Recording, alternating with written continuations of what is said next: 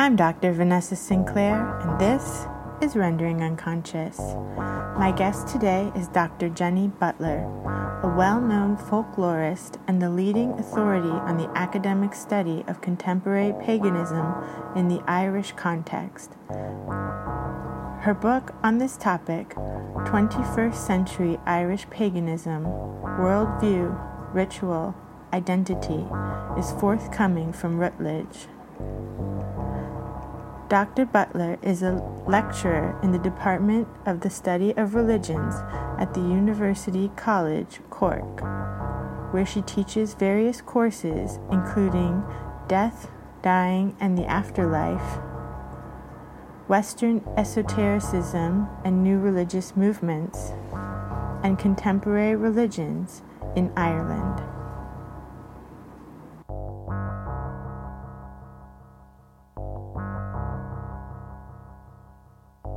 Rendering Unconscious is also a book. Rendering Unconscious, Psychoanalytic Perspectives, Politics, and Poetry. Available from Trapart Books, 2019. Please visit our publisher's website, www.trapart.net.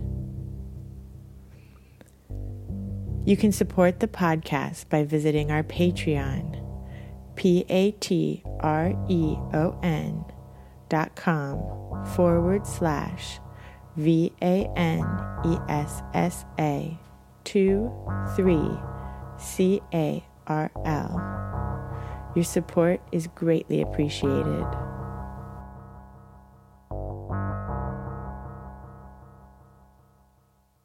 Well, my main research so far has been on contemporary paganism, so modern day witchcraft and druidry. So there are other forms of paganism in Ireland. So my research is focused on the Republic of Ireland, and when I started researching, and still today, the most dominant forms are witchcraft, particularly Wicca, and also druidry. So there are other, there's various types of neo-shamanism and heathenism and the Nordic, the various Nordic kinds of paganism and Germanic types here as well. But I decided to focus on, just so it wasn't too unwieldy, and focus on particular types. And also my research includes people who self-identify as pagan generically. And so not everybody chooses particular path or denomination, like a path is kind of like a denomination or tradition. This is another term for a type of paganism. So some people just self-identify as pagan. Yeah, I think I would be in that category because I've studied various kind of avenues and I really enjoy them, and I can see the benefit of working in a very specific way. But at the end of the day, I end up kind of doing my own thing. Yeah. So I just think I'm generally pagan. It's eclectic forms that would mix different pagan traditions together, but also various aspects of the occult, different types of esoteric systems that are mixed together. So some people even call themselves eclectic pagans because they kind of do that in a very aware way, consciously selecting different elements of things and aspects. So. I was really fascinated when I went to Ireland last summer and saw you there. It was really fascinating for me to see, we went to museums in Dublin to see how much of a Nordic influence there was. And I hadn't really thought about it because I remember telling you about this, but I had been so excited to be there because I know a lot of my ancestors are from there and I had never been before. And then to see how much of kind of a Nordic influence and how the Scandinavians had kind of settled there for a time. And when I did the Ancestry.com kind of thing, DNA thing, it said I had 12% Scandinavian, and Carl had said it's probably from that time when the Scandinavians kind of raided the Irish. Yeah. Another thing that I research and that we can maybe talk more about later, but I research fairy lore and landscapes. And one of the places I went was Iceland. So there's that shared history, the Norse back then taking the Irish as slaves, and various other kind of cultural contacts as well. So nobody knows whether, the Irish brought their traditions of the Sidhe, the fairies, to Iceland, or whether the Icelandic traditions of the elves, the Huldufólk, came to Ireland. So nobody knows which way it went, or whether those things were in both places. So it's interesting. There's a lot of parallels there. That's so interesting. Irish place names in Iceland as well, going back to ancient times. Yeah. So what's Druidry like? Druidry is a way of, there's lots of different definitions of these things, but in a very kind of basic way of describing it, it's a way of connecting to, spiritually connecting to the land, to energies, to changing seasons, and lots of Druids practice magic. So there's quite a lot of similarities between, I mentioned Wicca and witchcraft and Druidry. There's parallels there. So like some Druids I've spoken to talk about practicing spells. Others wouldn't use the word spell. They might talk about magic or energies. So people have their own definitions and understandings of these things and how they work. So in my research, I pick general characteristics or things that are, I try to look for the essence of something and describe what it's like characteristically. So one of the things that's quite hard to explain when you're doing ethnographic research, especially on something like paganism, is how free form it is.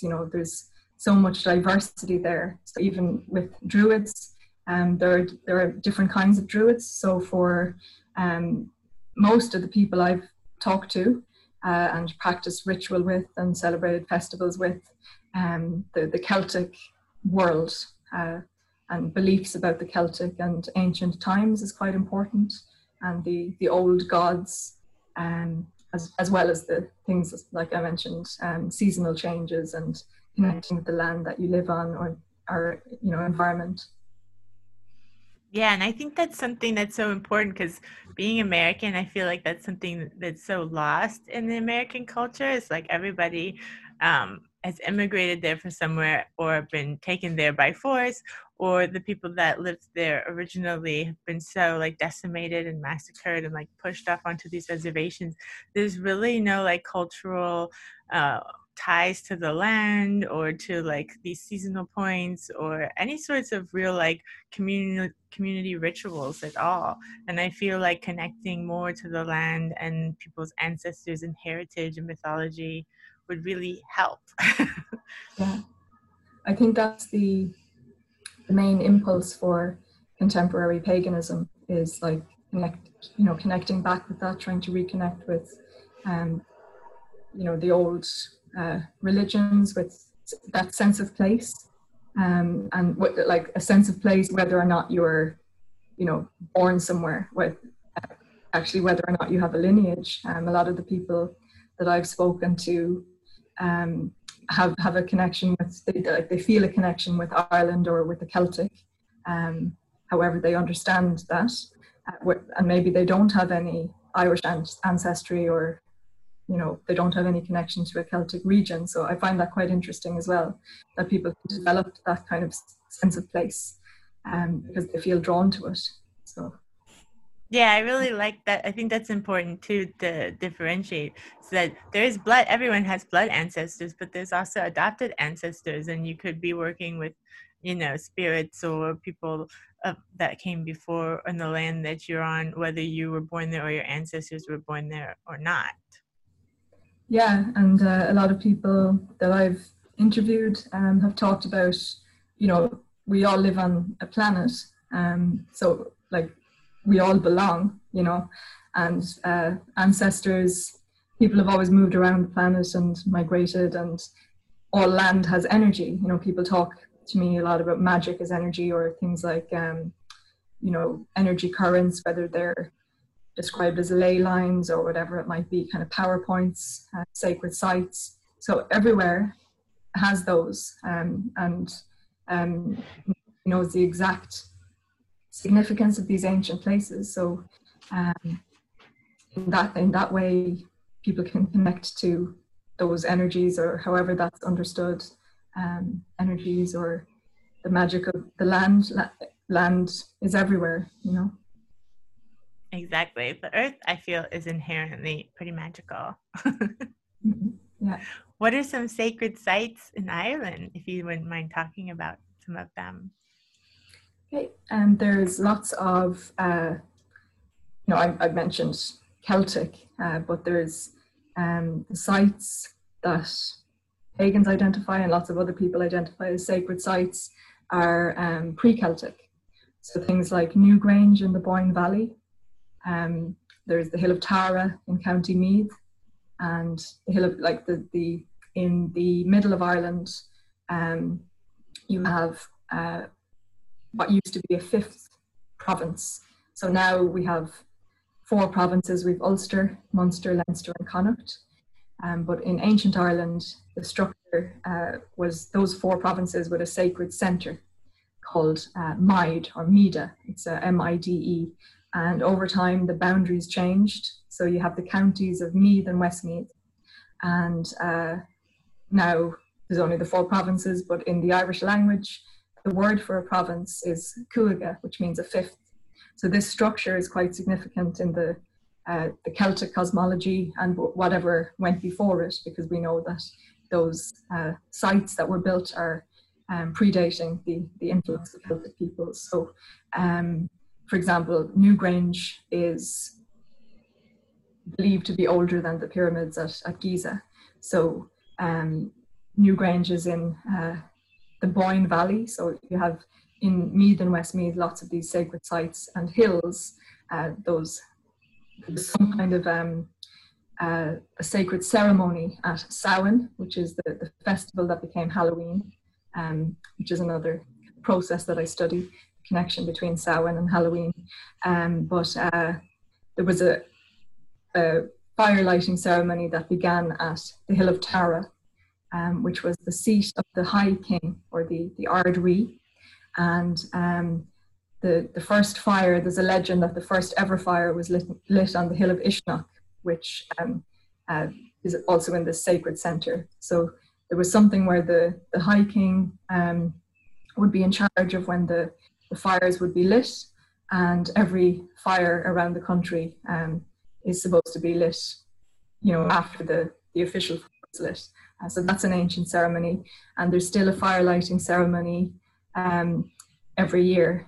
Well, not this year, unfortunately, because of the COVID-19 situation, but on Ishnach there's still a fire lighting ceremony. So lighting fires is an important part of the pagan rituals today, and there's different beliefs about why ancient people would have lit fires.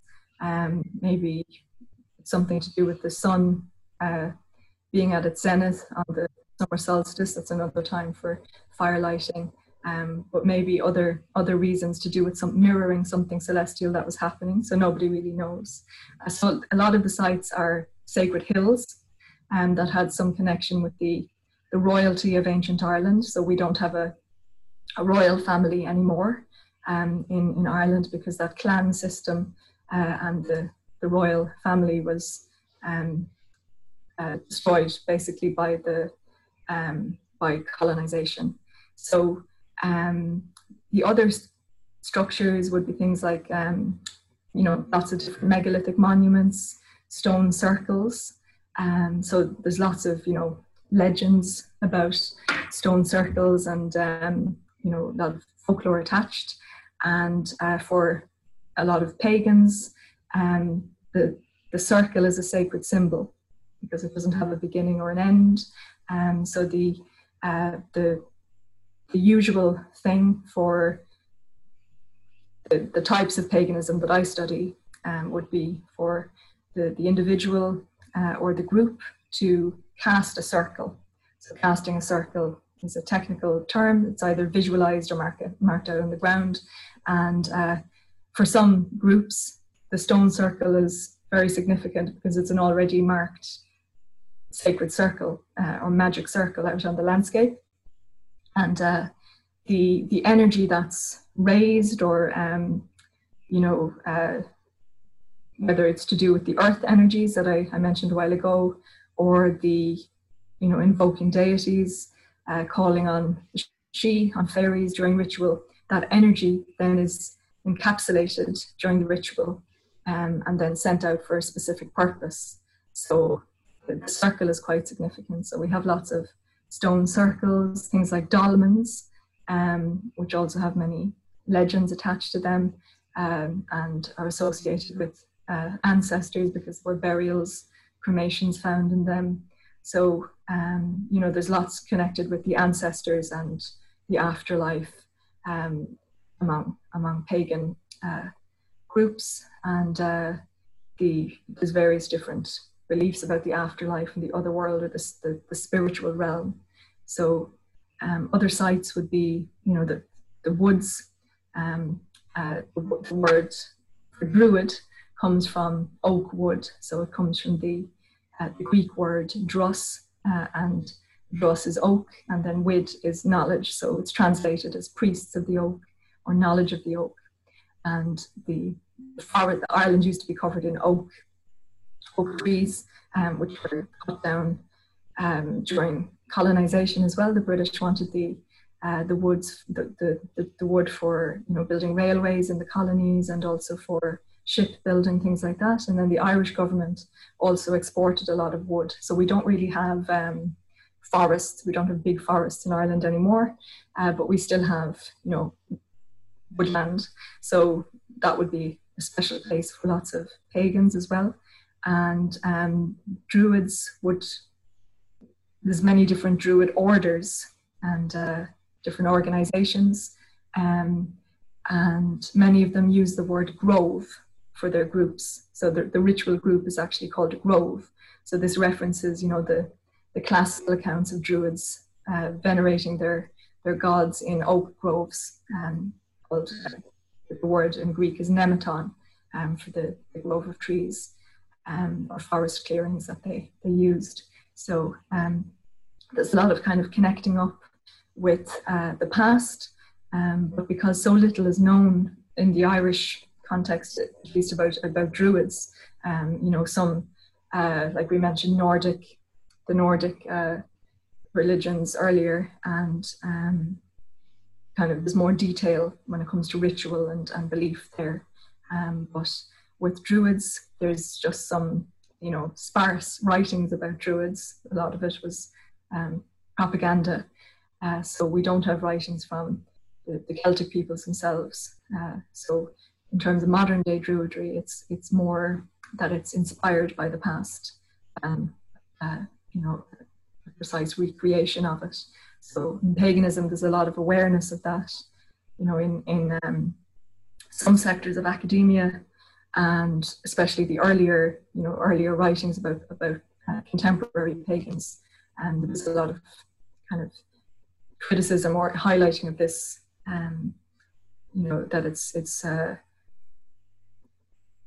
not possible to reconstruct these religions, and that this is why the term neo-pagan is problematic, because sometimes pagan practitioners feel that academics are saying that this is not authentic, or it's not a real religion, but it's there's a lot of reflection on that in paganism, that it's not possible to directly continue everything in terms of ritual or belief, but it's more about the spiritual threads or strands through time that are being taken up again.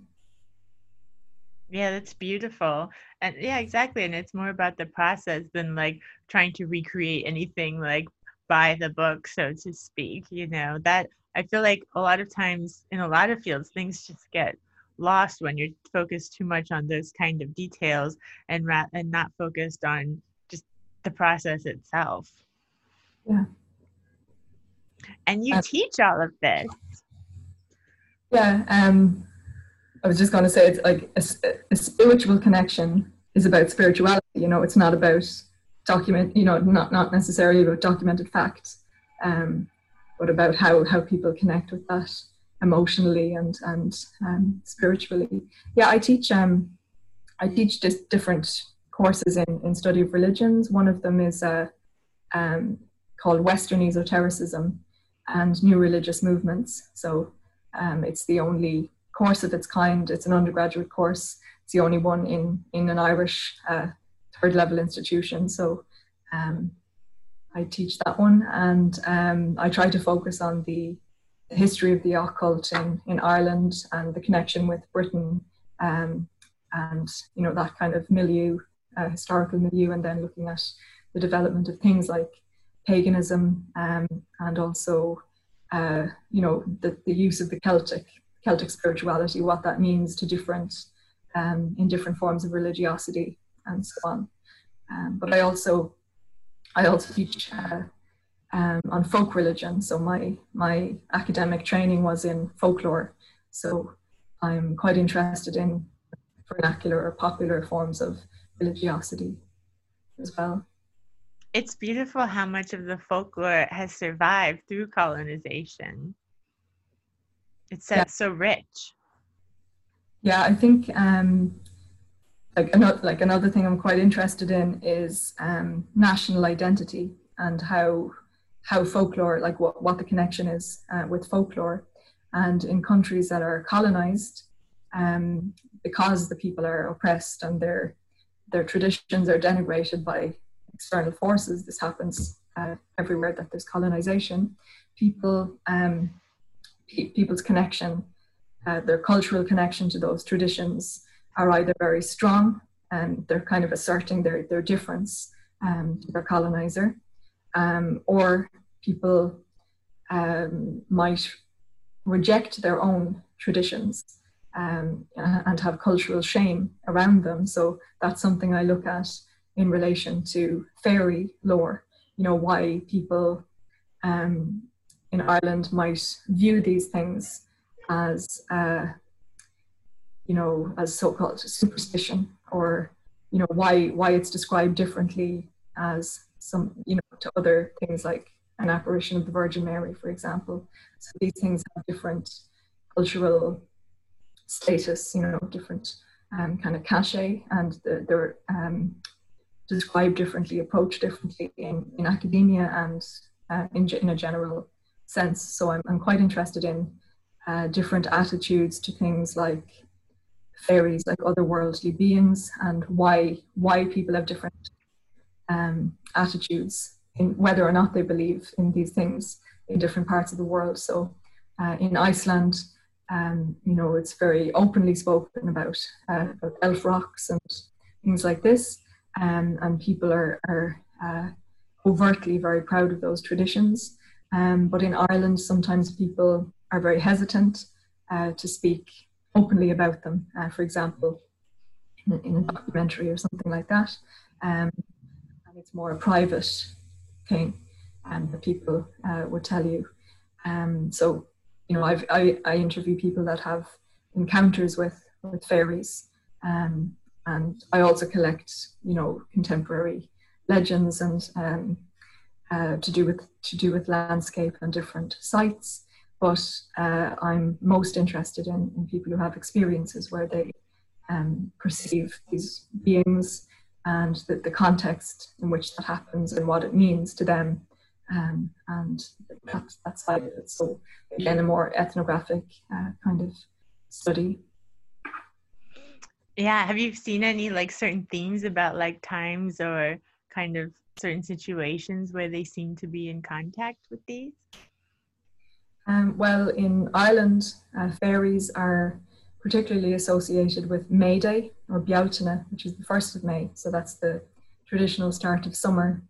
And the belief is that fairies, they're associated with the what are colloquially known as fairy forts or ring forts, these archaeological remains that are on farmlands and all around the country. And the ring forts, which are also called she, so the word for the native term for fairies, she, or sheath, might have been the old Irish way of pronouncing it. The mounds on the landscape, these ports are also called She. So the She open up at Samhain, or sorry, Bealtaine and Samhain as well. There's a connection between the festivals. And the fairies travel from fort to fort along fairy paths. So these routes that are locally known as the routes that the fairies take. So these are, on May Day in particular, they're dangerous places, but places that need to be respected. So human beings are more likely to encounter fairies on May Day. And the fairy world is described as it's like a mirror image, or they do very similar things to human beings. So the start of summer on May Day is the traditional time to move cattle to different pastures. And so the fairies would be doing that as well. So it's more likely that humans would encounter fairies. So there's a whole corpus of legends about that, but people also have experienced it. So there's a perception that things like fairy lore, that this is something that belongs in the past, that the stories are passed down, but that people don't believe in this today, or that they don't have experiences. So that's why I started doing this project, because I'm known as a folklorist, and people like taxi drivers, for example, would start telling me things that had happened to them. And so I became interested in collecting this, and that led to doing comparative research then with other countries. So similarly in Iceland, people, they talk about New Year's Day as being a time associated with fairies, but people, with elves, but people who've had experiences that spoke to me, they didn't relate that to any particular time of the year. It was just something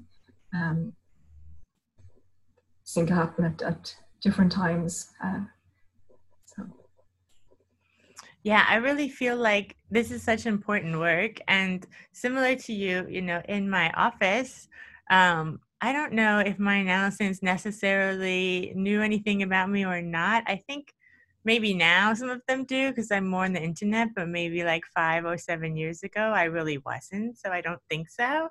But literally everybody who comes into my office at some point says something like, I don't want you to think I'm crazy, but this and this happened, or, and they're usually talking about speaking with dead loved ones, or synchronicities that they notice. I know that it's not really real, but I noticed this thing happened at the same moment I was on the train, and then I saw this thing, and I don't know if I'm making things up in my head. And everybody has this like internalized like shame around like noticing synchronicities, or like having beliefs about communications with people who have passed on, or ancestors. And it's really sad. It makes me really sad to see everyone like question themselves when literally everyone talks about this at one point or another. Like all of my analysts have brought something like this up at some point. I find that when it's approached in a serious way, rather than as in the case of fairies, that it can be approached as like entertainment, that these stories, just the stories are kind of told without any analysis of the wider meaning. But I find if you approach it in a serious way, and people know that you're genuinely interested, and when you start to talk about it, it's really surprising the amount of people who have experienced something, especially people who have told me that they didn't believe in these kinds of things. For example, like people who moved to Ireland, and they had a ring fort or a fairy tree, a hawthorn tree on the land, and they had some experience, and they didn't even know about these traditions. And then somebody, a neighbor or something, tells them, well, that's a fairy.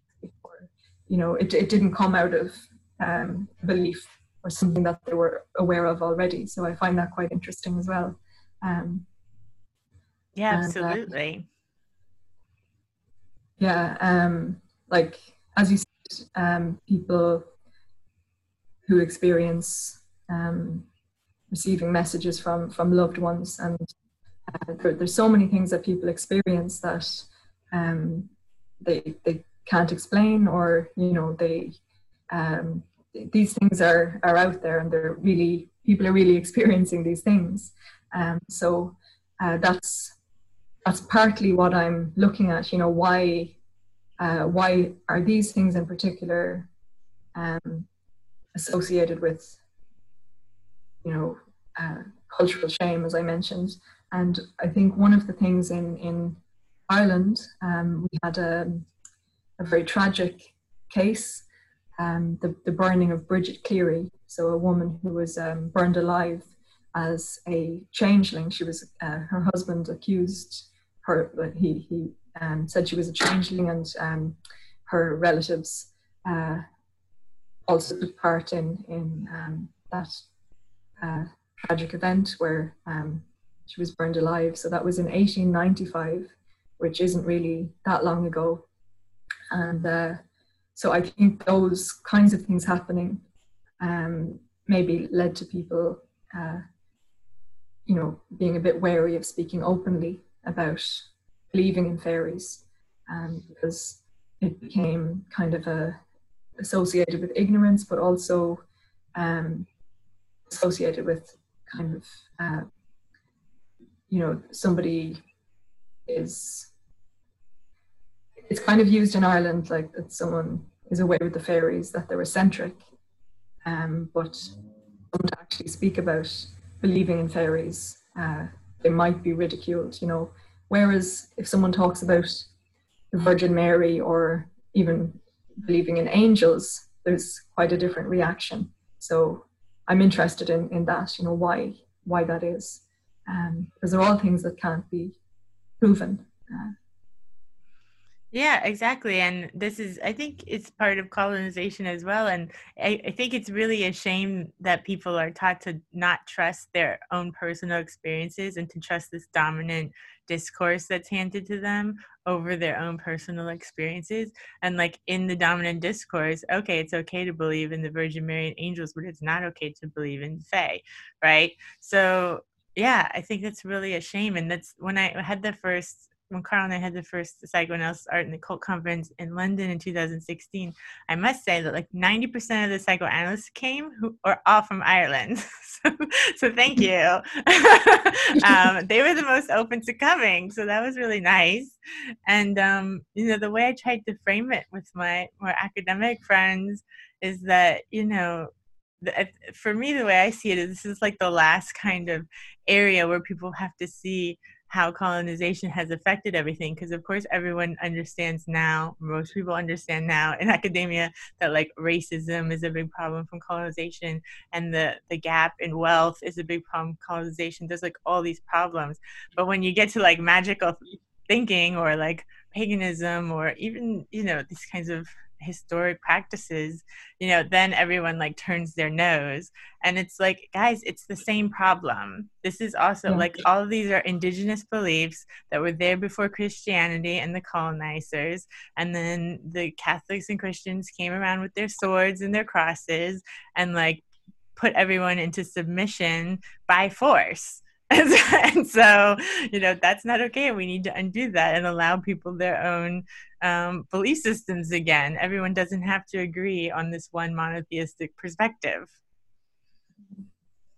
I think in Ireland, partly because of the scandals in the Catholic Church, they've had so much control over the lives of people's every aspect really of people's lives for centuries, and there's still a lot of control there with the Irish state, but I think that the series of scandals, so that this sexual abuse, like widespread abuse, and industrial schools, which were basically prisons for children, and also the Magdalen laundries. I don't know if you know about those. They were basically prisons as well, and they were run by Catholic orders of nuns, and the industrial schools were run by Catholic priests and the Christian brothers. So the Magdalen laundries were theoretically they were for so-called fallen women who, the idea was that prostitutes would be rehabilitated in this kind of institution as an asylum, but they were places where unmarried women who got pregnant were taken. Sometimes they were sent there. The legal system was kind of bound up with these institutions. So, single parents and also victims of rape and incest were locked away in these places, and some people were there for their whole lives. So these institutions were only closed in the 1990s. So they've been, these scandals have rocked the country. And there's also the mother and baby homes, which were similar institutions to the Magdalen Laundries, where babies were taken away from their mothers and sold largely to America by the nuns. And we had what's known as the Tuam babies case, where 798 babies were found in a cesspit. So there is, these harrowing things have happened. So the kind of what the Catholic Church has been doing for generations in telling people what they believe, and this assumption that everybody is Catholic, and that's starting to change. It started to change many decades ago, but there was still kind of there was a different kind of public discourse. Now there isn't such a I think there's much more interest in new religious movements, different kinds of spirituality, and a freedom to for people to choose between them if they want, and or to try out different kinds of religiosity, or to express an interest. So, the further you go back in time, the more dangerous it was to openly criticize the church, or to be a different religion, or have no religion. So I think I may be more aware of those things simply because I research contemporary paganism. But I've noticed since I started researching, which was in 2002, so quite a long time ago, a lot of people didn't know what pagan meant. In the religious sense, in Ireland it's been used by Catholic clergy, but also Protestant, but mainly Catholic clergy to mean somebody who has no religion, or who's antagonistic to Christianity. So it's kind of like a godless heathen is used in the same way as pagan. So a lot of older people would associate paganism with that kind of thing. So, but I've noticed the changing profile of paganism. When I started researching, it was very difficult to find, even on the internet, anything in Ireland. Whereas now, also because of the protests at the Hill of Tara about the M3 motorway, which was a pagan-led campaign, a lot more people know what pagan means, or that there's druids and witches today. So, were they trying to build a road through a sacred site? They did. Unfortunately, they damaged part of the Hill of Tara. Rath Lu. So Lu is described at least as a sun god. So he's associated with light. Lu or Lug, so a Celtic deity. So there's a mound on the Hill of Tara called Rath Lu. So Rath is just a name for a fort. So these mounds. And the motorway, it's a big toll road. They bulldozed part of the site, yeah. So it's so devastating because those kinds of things can't be fixed, Yeah. It's like in the States with like the most atrocious is the Mount Rushmore. It's like this is like a sacred site for millennia, and then you've like carved these presidents' faces into it. It's just like disgusting. What are some of the other gods? And there's, well, Ireland is named for a goddess, Eru, Erin. So there's a whole pantheon of deities that are described as Celtic. So I've had, I use the word Celtic for the mythology, the old religion, but of course there's the pre-Celtic aspects and sites. So in terms of academia, the word Celtic is used, but I'm aware that it's problematic calling this material Celtic because it's older, and it refers to things that are older than the Celts. But anyway, there's the different deities like the Dagda, who's described as a good god, not that he's morally good, but he's good at lots of different things, many different skills.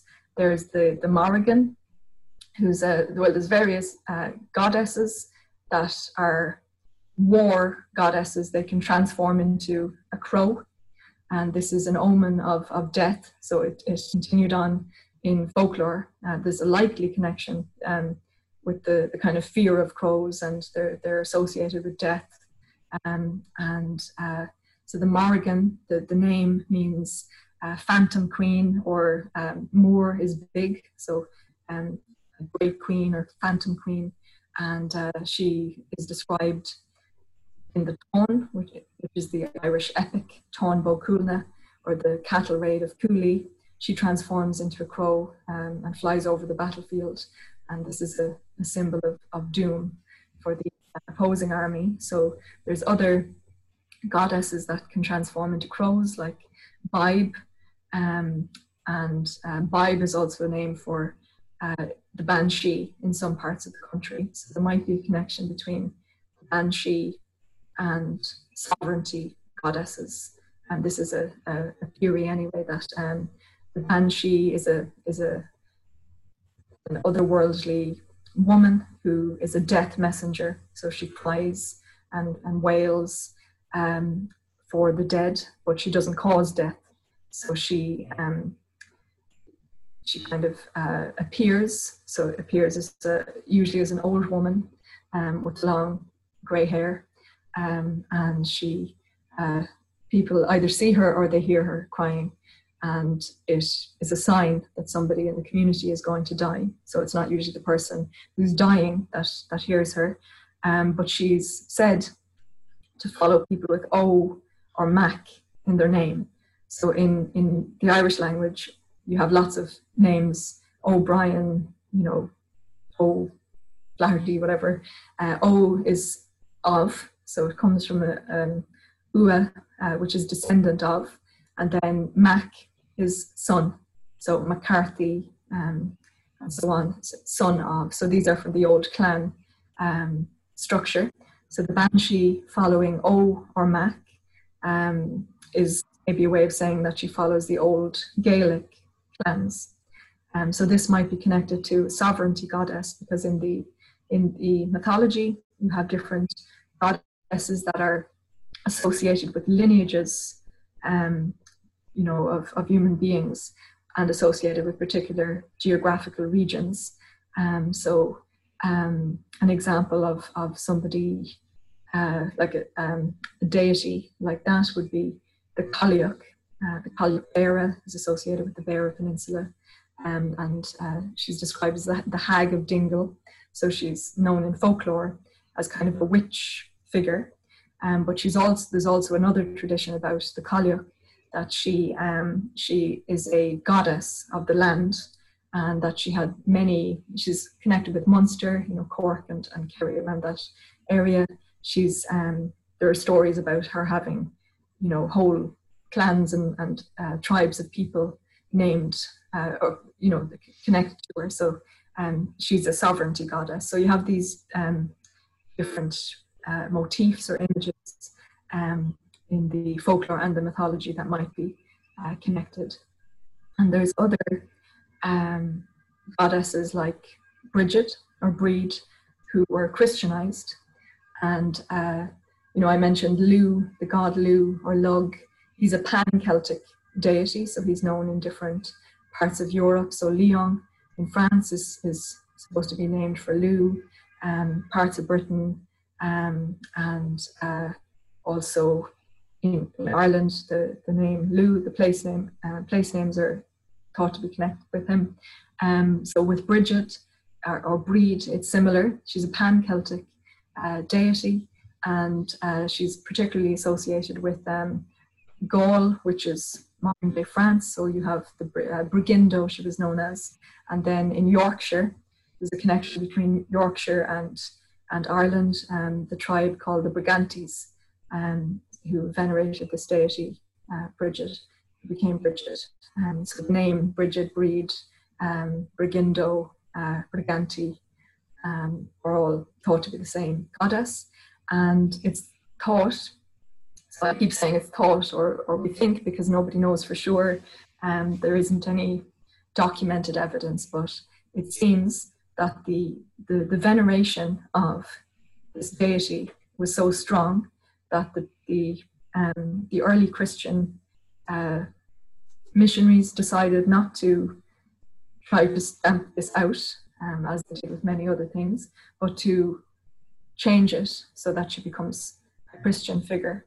And we know from much later times, missionaries in South America, for example, intentionally did this. So it's likely that it was done in earlier times as well in different parts of the world, where the system of replacing shrines or older sacred places with Christian churches, and instead of destroying the temples.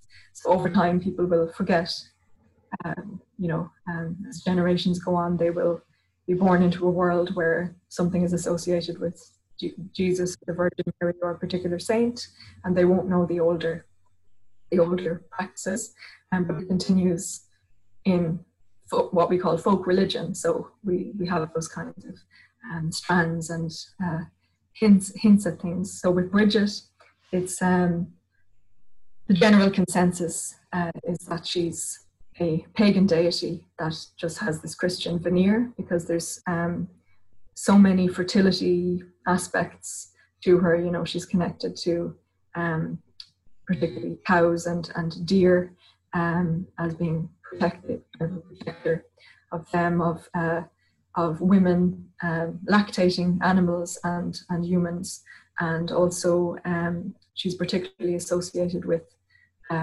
midwifery. So Bridget is supposed to have been the midwife to the Virgin Mary, that she was carried from Iona to Bethlehem. So there are different parts of the Celtic world, like Scotland, Ireland, and also in continental Europe, are connected in these legends of Bridget.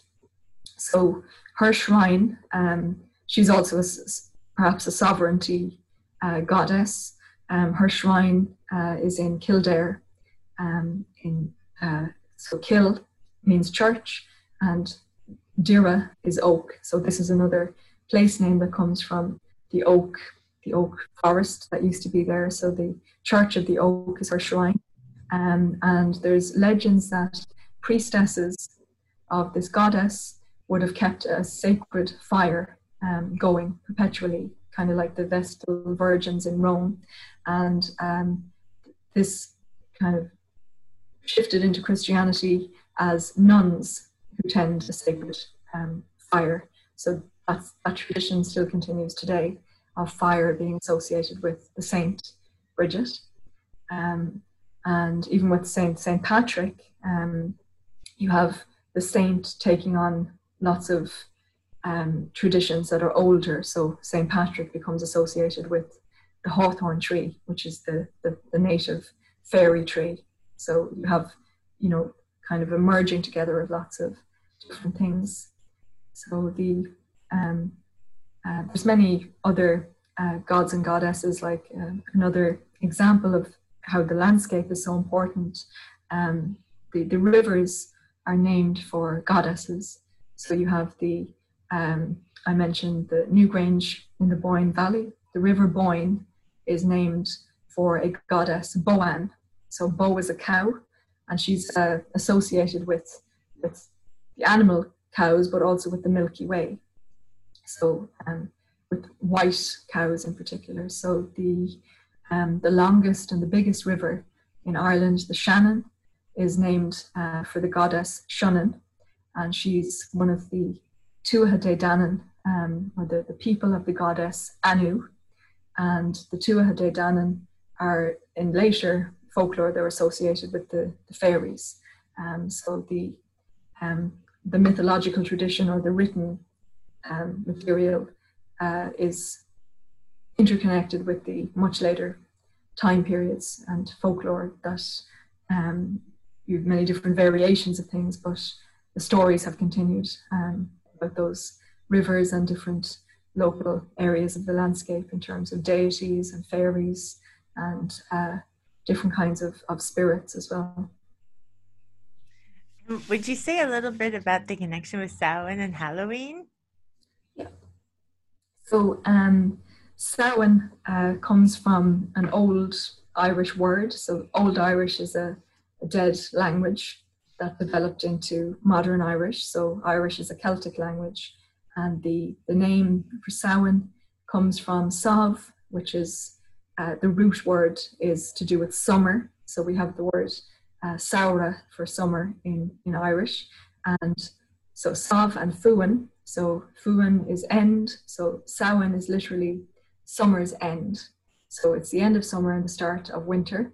And it's thought that the Celtic peoples, that they structured their cosmology, their thinking was dark and light. So this is, again, it's speculative, but from what is known, it's thought that this permeated a lot of their thought. So the year starts in darkness and comes out into the light at spring, at Imbolc, which in Irish comes from possibly from Imilk, which is ewe's milk. It's a lambing season, or in modern Irish, Imbolc is in the belly. So the year starting in darkness, and also the time is measured by nights rather than days. So the festival times begin on the eve. So for Samhain, it's in our modern calendar, October 31st through November 1st. So a lot of things like divination, especially to do with marriage in the coming year, would happen during the night of Halloween. So the connection between the two, you have Samhain being, there's different interpretations of whether or not it was a feast of the dead, but it's associated with the returning dead, at least in later folklore, so early modern Ireland onward, when we first have collections of folklore. There's many traditions to do with the dead coming back at Samhain. So in Irish, the name for the month of November is Samhain. So sometimes it confuses people because the names of the months can be the same as particular festivals. So the people would leave their doors unlatched on Halloween, and they would leave a plate of food out for a dead relative. So it seemed to be a very welcoming custom. So this is something that seems to have died out, as far as I know. I don't think people still set a place for dead relatives, and it's more associated with something very scary now with Halloween. So the connection between them, you have this Feast of the Dead, or at least a time associated with the dead, and then you have the Catholic festival of the feast days of All Saints Day, which is on the 1st of November, and All Souls Day on the 2nd of November. So for All Saints, Roman Catholics pray to saints and to the faithful departed who are believed to be in heaven. And then for All Souls, it's more recently deceased relatives and friends. So people pray for the souls in purgatory, so that they can be cleansed and go on to heaven. So in the Catholic belief, it's prayers and lighting candles help the souls on their way. So in the popular belief, so the two, the Catholic and the so-called pagan merge together in relation to ideas about death. But it's interesting that the Catholic Church moved its festival of All Souls from May to 2nd of November. So who knows whether that was intentional. You also have festivals associated with death in other parts of the world, like you have the Mexican Dia de los Muertos, or Day of the Dead, around that same time. And we know from other contexts that the Catholic Church has intentionally kind of made decisions to replace festivals, or maybe intentionally to merge things. So that's quite interesting. But there are the word Halloween. It was first recorded in the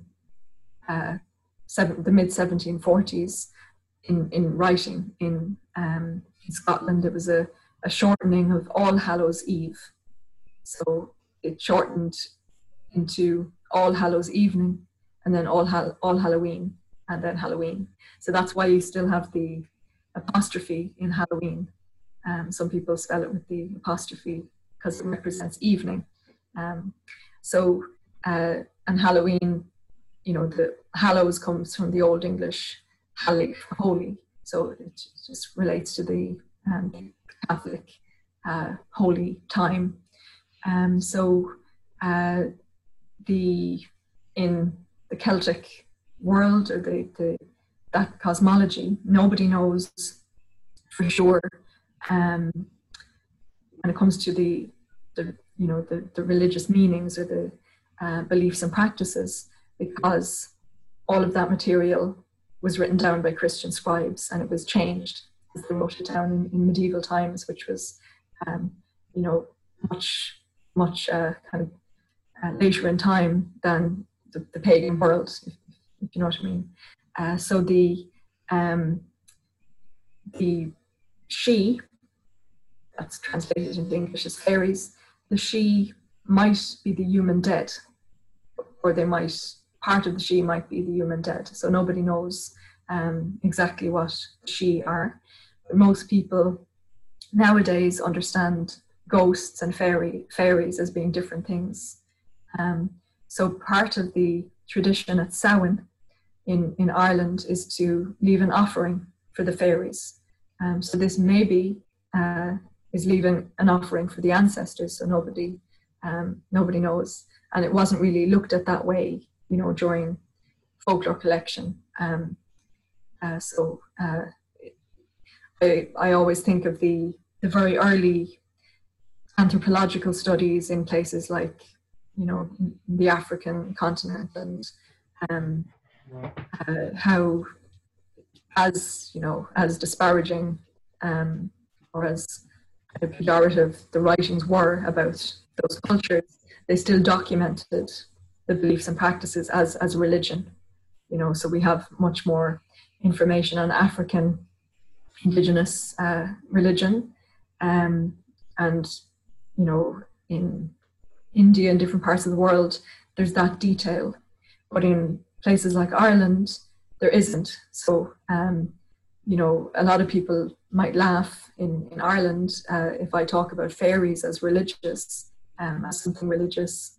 But when you think about it, you go back far enough in time, mythology is religion, and these things come from a life world that's animistic. So we don't know exactly what these things mean.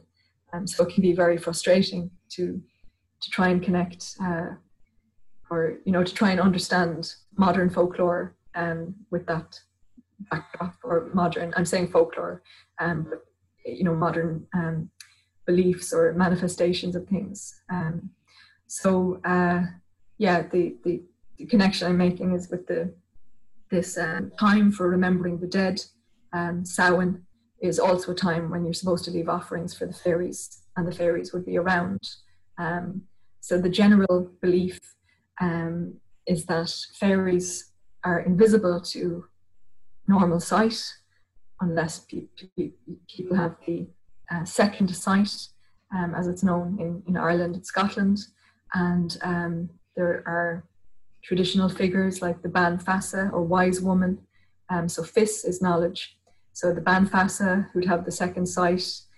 So also the cunning man or fairy doctor, people who can see into the other world or the fairy realm. So they can see or perceive fairies, and other people can't. So that's why you have kind of a euphemistic way of speaking about fairies as the little people, or the good people, the noble people, or just themselves, these kind of ways of coded ways of talking. So Samhain is a time to protect oneself from the dead, and also fairies, because there's what's known as the wandering dead, who might seek some kind of retribution on the living if something was done wrong in life, or something that's not settled. So there's different interpretations of what all of that means. So then you get all of the other things that come mixed in with Samhain and Halloween. So in Ireland, one of the things people would have done traditionally is to make what's called a jack-o'-lantern, with them carving out a turnip or a beetroot and putting in, you hollow it out and you make a scary face on it and put a candle inside. So there's different interpretations of what that means, some, why it's done. Some people say it's to scare away spirits, fire is used to ward off spirits, and some say it's to light the way for the souls of the dead. So nobody knows. And this became pumpkins. So when the Irish emigrated to North America, particularly the United States, they brought their traditions with them. So the poor people who were leaving Ireland during the 1840s, so you had Black 47, as it's called, the Great Hunger, which was a starvation of the people. It's referred to as a famine, but it was actually, there was plenty of food. Food was actually exported from Ireland at that time. But when people emigrated because of that, or to try and make a better life in America, they brought their traditions with them, and it became pumpkins. So pumpkins aren't native to Ireland. They came back with that American tradition. So things like trick or treat, like the phrase trick or treat is American, but this is another thing that came from Ireland, that people believe is an Americanization. But there's many door-to-door traditions at the Irish festivals. So for Imbolc, the start of spring on the 1st of February, which is associated with Bridget, St. Bridget, you have a group which might be all boys or could be girls and boys depending on the region, would go door to door collecting for the Biddy, or Bridget, and they collect dairy produce and in later times money. And then on May Day, or Bealtaine, on the 1st of May, which is the traditional start of summer, children usually would go door to door collecting food, and also things like ribbons and coloured papers to decorate a May bush. And then Lunasa, which is named for the god Lu, or Lug, which is the harvest festival. That was more about going out onto the hills and having picnics and berry picking, things like that. But Samhain did have a custom of going door to door to collect sweets, so candy and other things, food, but also things for a bonfire. So in some parts of Ireland, there was the tradition of lighting a fire. So bonfire comes from bone fire, because at ancient feasts, they would have thrown the carcasses, the bones, into the fire. So the bonfire is important on Samhain, especially in urban areas like Dublin. It continued up until relatively recent times, but now with European law, people aren't allowed to spontaneously light fires. So there's the tradition is changing. There's a designated fire often for Halloween. So there's, I think, the kind of association with the dead and the spiritual world, the veil becoming thin, which I think is something that a phrase that comes from Victorian seances and that kind of context. But the people use that a lot now to describe that kind of liminal time. This association with the dead and spirits and fairies, this took on a more sinister aspect with Halloween, partly because of the Americanization of how things transformed in America. It became more connected with evil, and with you have the Halloween films, and it being a very scary time, and some of that might be to do with different forms of Christianity, like evangelical Christianity. There's a much stronger reaction against these pagan elements than there would be in Ireland, because with Catholicism, it's the folk religion is popular Catholicism. It has a mixture of both, so people don't usually view these old traditions in such a negative way. So with things like pilgrimage, for example, there's a lot of pagan aspects there, but the people, generally speaking, the pilgrims would not consider themselves to be doing something pagan. They see it as a Catholic devotion. So that's also very interesting to study, how that's different in different parts of the world. Absolutely. I could listen to you talk all day. It's so interesting. The one thing I'll say is, since I've moved to Sweden, I've been, trying to study the folklore here. So I read the Edda, and now I'm learning the runes, and trying to take hikes in the forest. And they have these great, like, huge rune stones, just like randomly. I mean, they're not random to them, but you'll just be hiking in the forest and you'll just come across these like huge rune stones with these like amazing carvings in them. It's really fascinating. I had no idea. And they still have like burial mounds in different areas as well that they've left alone, which is nice. But the same thing is that the Edda, it was all an oral tradition, and it was written down by a Christian monk in like the medieval times. And similar to the rune stones in Ireland, there's the Oghams or Ogham, depending if you're using the Old Irish or Modern Irish. But the Ogham stones are, well, there's different interpretations of what they would have been used for, but they're like the rune stones. They seem to be marking territory, and University College Cork, where I'm based, has the biggest collection of Ogham stones in Ireland. So they're, we're told on the one hand that the Celtic people and the Druids, they didn't have any writing, but on the other hand, you have this whole system of writing called Ogham. So I wonder sometimes, like, I have no basis for saying this. It's just a thought.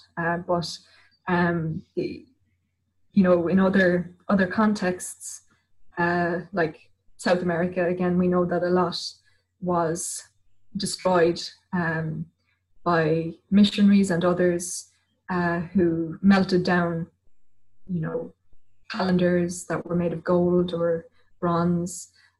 So who knows whether there was, different kinds of texts in ancient Ireland or elsewhere. So if people have writing, it would seem, strange for a literate culture to not use writing. You mentioned earlier the imposition of Christianity and the forceful nature of that overtaking. It's presented in Ireland, especially among modern Celtic Christians. You have this idea of Celtic Christianity, that there was a very harmonious change. And, in one sense, we know that the early Christianity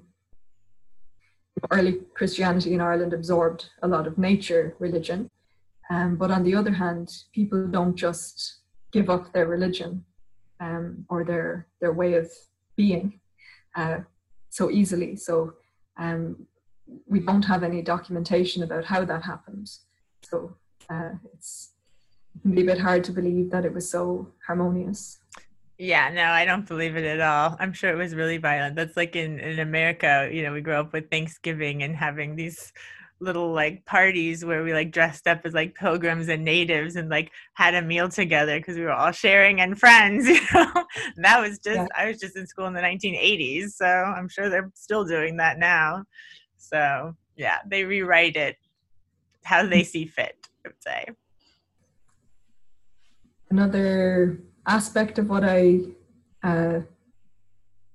not what I research, but I suppose it's more of the research interest. It's not something I've actively researched and interviewed people about yet, but I'm quite interested in music and folk metal. So I'll soon be editing a collection on folk metal that's coming out with Palgrave Macmillan that's been kind of on the back burner. So that's sometimes described as pagan metal. It has,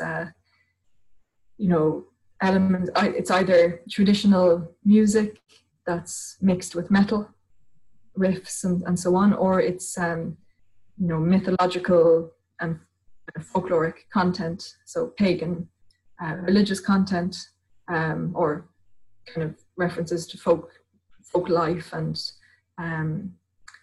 It can be different things, but depending on the band. But I'm quite interested in that as an art form, and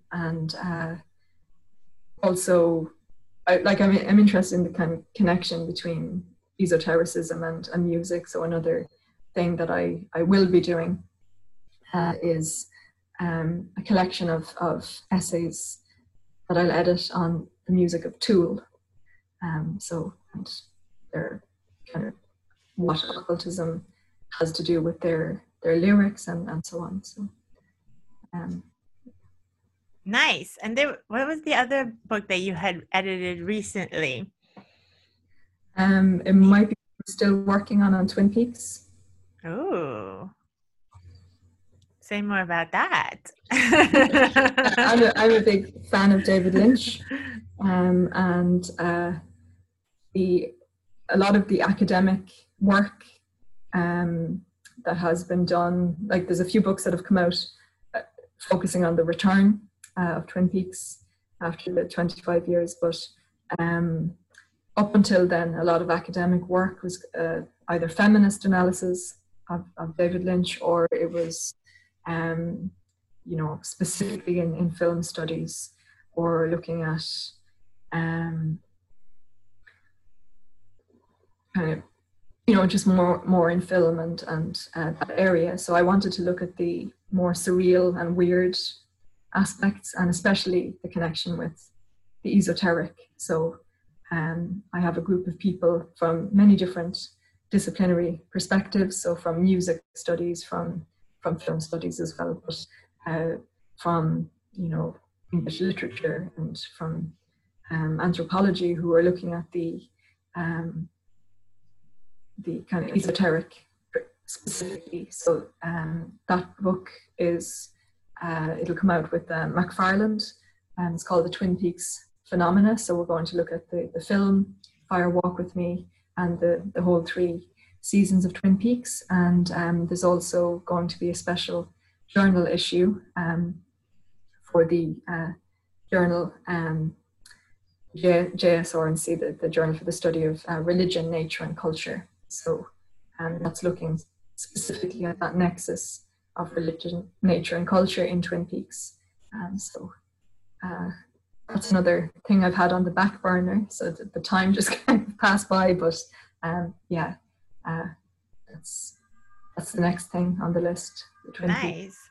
And do you know if your conference is going to have to be postponed yet or not? Well, I'm organizing the next European Society for the Study of Western Esotericism, the SW8. So that will happen the 5th until the 7th of July 2021. So I'm organizing it in the hopes that everything will be fine and it won't need to be postponed. So we'll see how that goes. So the three keynotes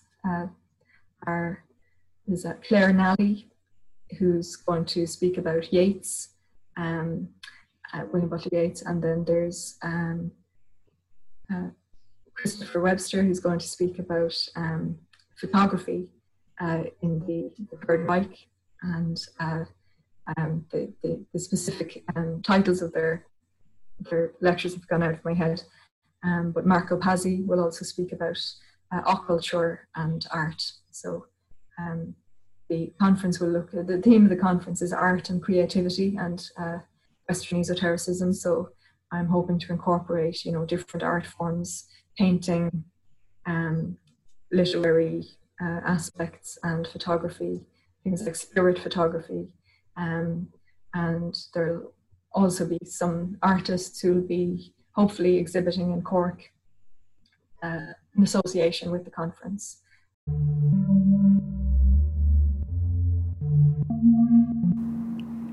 Thank you for listening to Rendering Unconscious. You've just heard a discussion with Dr. Jenny Butler. For more, please visit her website, drjennybutler.com. Links to everything can be found in the text accompanying this episode.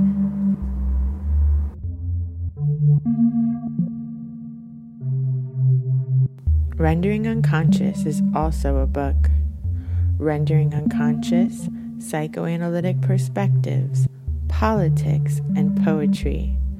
Available from Trapart Books, 2019.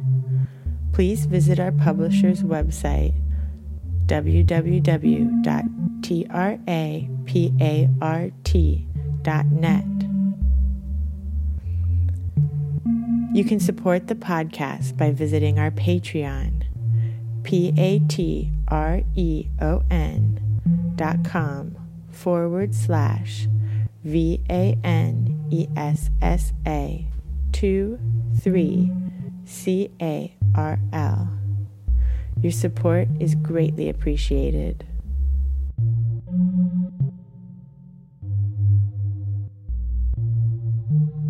For more information, you can visit my website, drvanessasinclair.net, or the podcast website, renderingunconscious.org.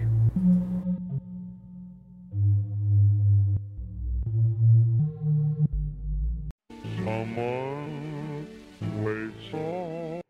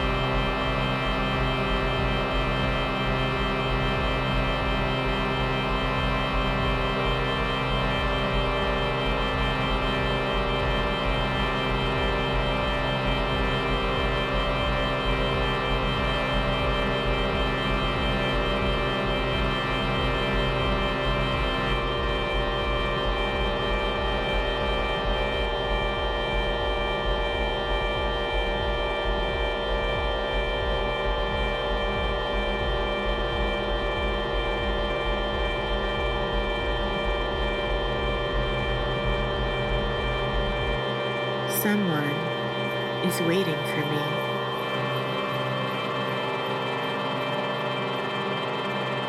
Someone is waiting for me.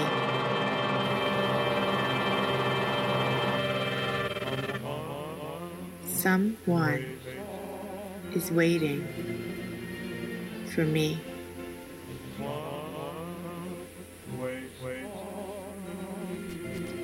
The cut-up method was a member of both, is set across in the.